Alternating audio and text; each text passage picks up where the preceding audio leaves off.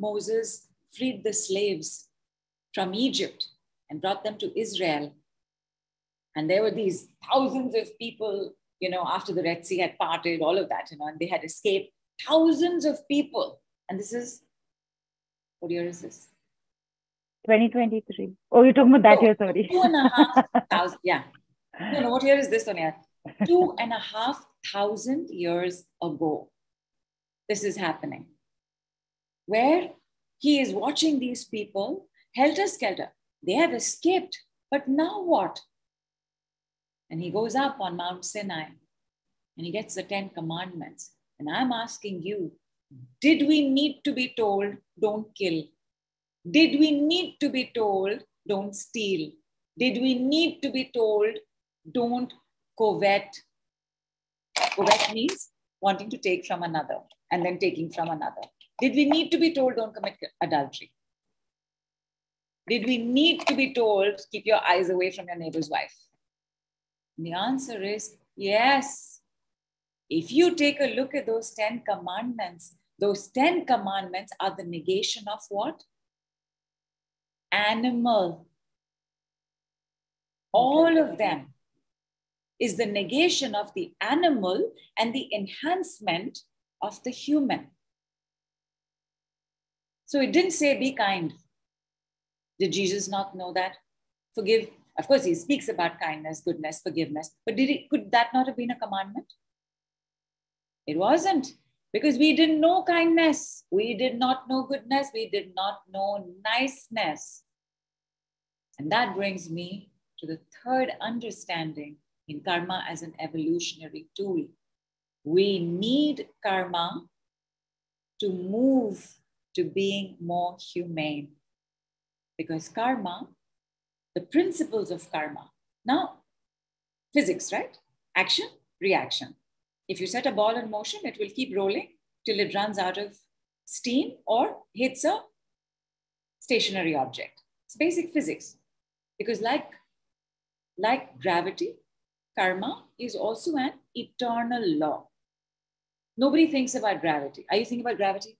Oh my God, so much gravity today. No. Nobody thinks. So you don't think karma as well. Because it's an eternal law. And although I must tell you this. So gravity is a certain way on Earth, right? And on Earth, our weight is measured by physics people in the house. Raise your hand. Tell me what the answer is. If you can, I'm going to give it to you anyway. So weight is mass into acceleration due to gravity. That's your weight. When you go on your weighing scale, that's what is being measured. And on the moon, gravity is 1/6. So my Vedanta teacher, Swami Brahma Vidananda Saraswati of the Saraswati Gurukul, always jokes. He says, I'm not overweight, I'm just on the wrong planet. So, why do I say this? Yeah.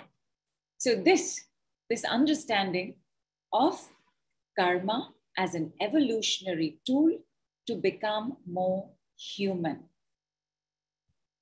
Because the understanding is so basic, if I throw a stone, it will go somewhere. So how do I get this maths?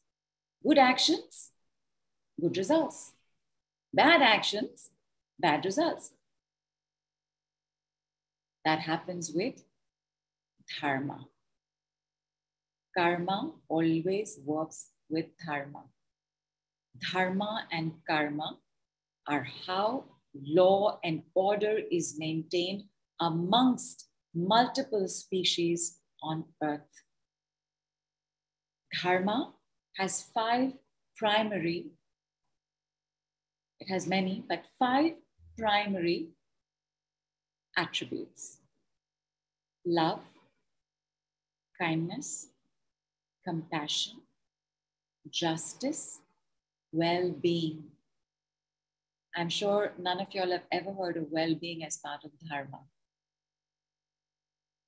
Love, kindness, compassion, justice, well-being for all.